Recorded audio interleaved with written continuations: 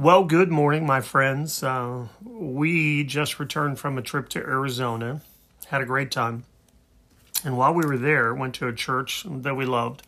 Were invited by some friends who live in Arizona and just had a great experience. And it came across some material from a group called the Acts Tracks, which is, you can write this down, www. All caps, ACTS, Acts, Tracks, TRACTS.com. So I came across a few of these tracks. I think I told you when we finished, which would have been last week, that we were going to go into the book of John. But I'm going to do for a few weeks, and it might be quite a few, the ABCs of our Christian experience. The ABCs of our Christian experience. Let me give you two verses that we'll use for memory verses. Turn to 1 Corinthians chapter 1. 1 Corinthians, right after the book of Romans, 1 Corinthians chapter 1 and verse 18. And it says this, "For the word of the cross is folly to those who are perishing, but to us who are being saved, it is the power of God." It is the power of God. And then turn to Romans, which is back one book. Romans chapter 1. Verses 16 and 17, Paul says this, in Romans chapter 1, 16 and 17, he says, "For I'm not ashamed of the gospel, for it is the power of God for salvation to everyone who believes, to the Jew first and also to the Greek. For in it the righteousness of God is revealed from faith to faith, as it is written, the righteous shall live by faith." Where are we going to get our answers as we look at the ABCs? We're going to look from Scripture. So, first of all, take your notepads, grab your Bibles, and we're going to talk about Advent. Advent means the arrival of a notable person, thing, or event, as it's a noun. Advent of a notable person, thing, or event, and we're going to talk about the Advent or the coming of Christ. And the coming of Christ is not found just in the New Testament, in the book of Matthew. I want us to go back to the book of Genesis, and chapter 3 and verse 15. Man has been placed in a garden, a beautiful garden. He's been given responsibility to take care of the garden and to be fruitful and multiply. There's two trees in the garden, and one is good and one is bad, and man chooses to take from the bad, creating what's called the fall. And immediately after that fall, we get the first prophecy looking forward, talking about a Savior who would one day come to repair the fall. Genesis chapter 3 and verse 15, it says this, God speaking, "I will put enmity, which is opposition, violent opposition, between you and the woman, and between your offspring and her offspring," which is a look forward to the birth of Jesus Christ. "He shall bruise your head, and you shall bruise his heel." He was bruised. Satan bruised Jesus' heel at the crucifixion, but Jesus bruised his head. And as I looked into this and studied this, we actually see in that term, her offspring, not his offspring, but her offspring, a picture of the virgin birth. And so we see Jesus' advent or his coming prophesied all the way back thousands of years in the book of Genesis.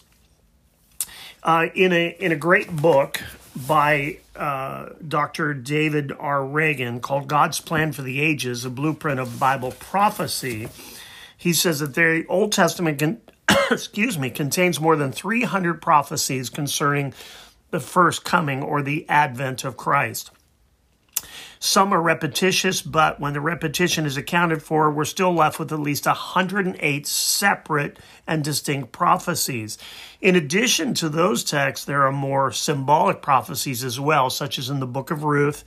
Boaz is a kinsman redeemer who takes a Gentile bride, just as Jesus came as a redeemer to his people, the Jews, was rejected by them and is now taking a Gentile bride, the church. Now, the rejection of Christ by the Jews set aside the Jews for a season, which is called the church age, but he has not completely set aside the Jews.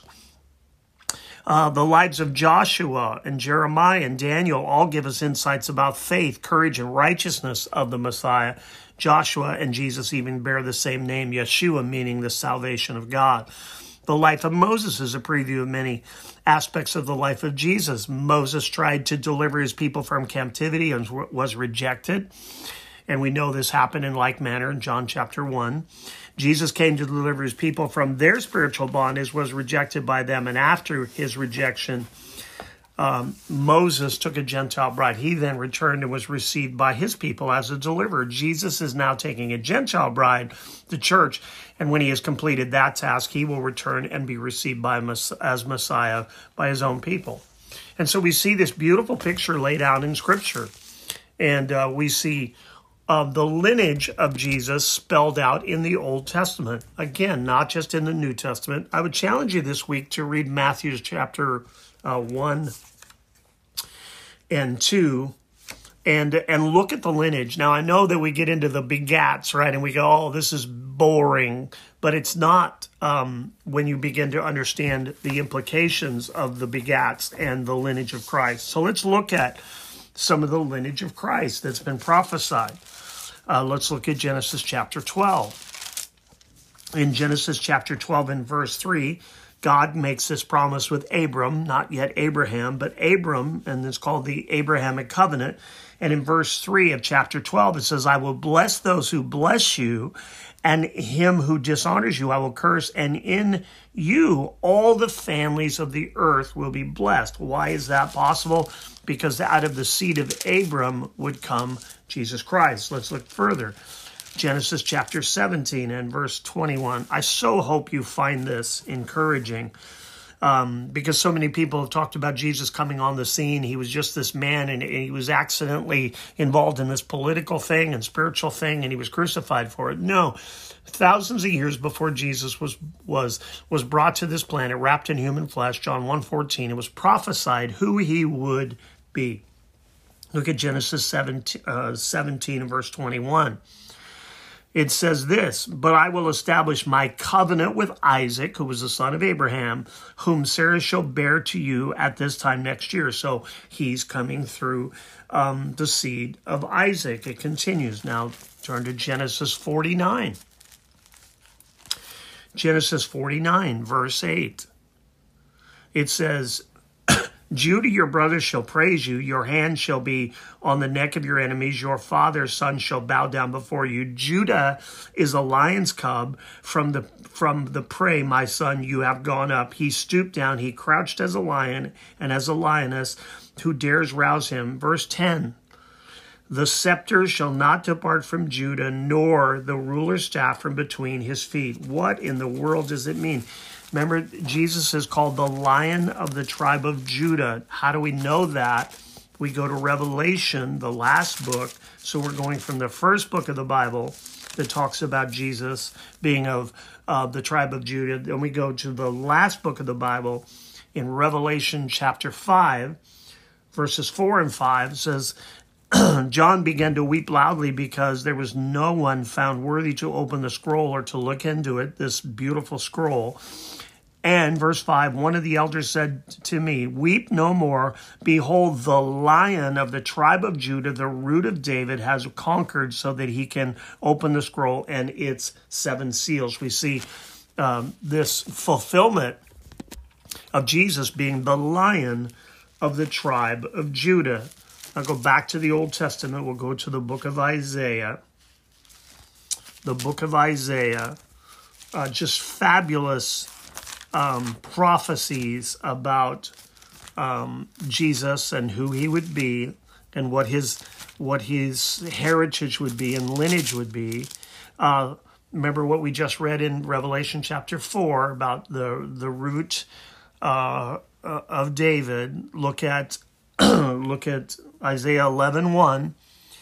Speaking of the righteous branch, Jesus Christ, there shall come forth a shoot from the stump of Jesse, and a branch from his roots shall bear fruit. And who is Jesse? Jesse is the father of David. So we see Jesus coming forth out of this righteous root of Jesse and then David. The tie-in to David continues when we look at 2 Samuel. 2 Samuel chapter 7.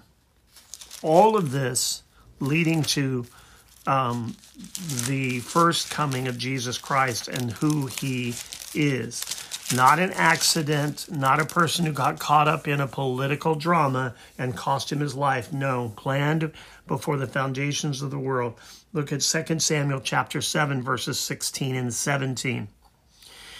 The Lord making a covenant with David. David is nearing his death, and he says, and your house and your kingdom, verse 16 of chapter 7, shall be made sure forever before me. Your throne shall be established forever. In accordance with these words and in accordance with all this vision, Nathan spoke to David.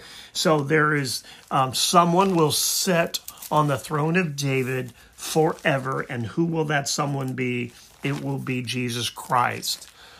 This planned thousands of years again before Jesus is even has even come. Look at Jeremiah 23. Jeremiah 23 in verse 5. Jeremiah 23 and verse 5, again talking about a righteous branch. Verse 5 says, behold, the days are coming, declares the Lord, when I will raise up for David a righteous branch, and he shall reign as king and deal wisely and shall execute justice and righteousness in the lands, looking forward to Jesus Christ. Now, the prophecies get even more exact as we turn to the book of Micah. In Micah chapter 5 and verse 2. Micah 5 and verse 2. If this is too quick, just write these scriptures down. Micah chapter 5 and verse 2 says this. But you, O Bethlehem, Ephratah, who are too little to be among the clans of Judah, from you shall come forth for me one who is to be ruler in Israel, whose coming forth is from ancient days. We see Jesus being promised to be born in Bethlehem, Ephratah. There was two Bethlehems. That's why it's Ephratah here. It's signifying where exactly he will be born. While we're in the minor prophets, turn back a few pages to Hosea. Hosea chapter 11 and verse 1. You remember and I told you to read Matthew chapter 1 and 2, that when Herod found out that a baby was born who would be a ruler, who would be a king, he was so paranoid that he had babies killed, 2 years old and under. All of them killed. But in a dream, God warned Joseph to take Jesus into Israel. Now, look at this scripture in Hosea chapter 11, verse 1. It says this, and this is a dual fulfillment scripture because it speaks of God's love for Israel, but also we're going to see in just a moment it speaks of Christ. Hosea 11:1, when Israel was a child, I loved him, and out of Egypt I called my son. What does that mean? Remember, we looked back, we talked about the Passover, and we talked about God removing his children from Egyptian bondage. And Egypt is always looked at as bondage or sin. Now, turn to Matthew chapter 2. Thinking of Hosea, keep that in your mind. In Matthew chapter 2, verses 13 and 15, it says this. Now when they had departed, this is Joseph, Mary, and Jesus, behold, an angel of the Lord appeared to Joseph in a dream and said, rise, take the child and his mother and flee to Egypt and remain there until I tell you, for Herod is about to search for the child to destroy him. And he arose and took the child and his mother by night and departed to Egypt and remained there until the death of Herod. Listen to this. This was to fulfill what the Lord had spoken to by my prophet. Out of Egypt I called my son, a fulfillment of Hosea chapter 11 and verse 1. Now, turn to the book of Isaiah Couple more scriptures. It's so important that we understand that Jesus was not an accident, that Jesus was not just a person who came, got caught up in some issues in Israel at a time when there was political unrest and people tried to force him to become something that he was not. No, he is exactly who he said he is, and he is a fulfillment of everything that God promised through the prophets. Look at Isaiah. Isaiah, 2, 3 more scriptures, and we will close. Isaiah chapter 7. Verse 14, 700 years before Jesus was born, it says, "Therefore the Lord himself will give you a sign. Behold, the virgin shall conceive and bear a son, and you shall call his name Emmanuel." And 700 years later in Matthew, that's what the angel spoke to Mary and said, "You shall bear a son, and you shall call his name Emmanuel," which means God with us. God came to us.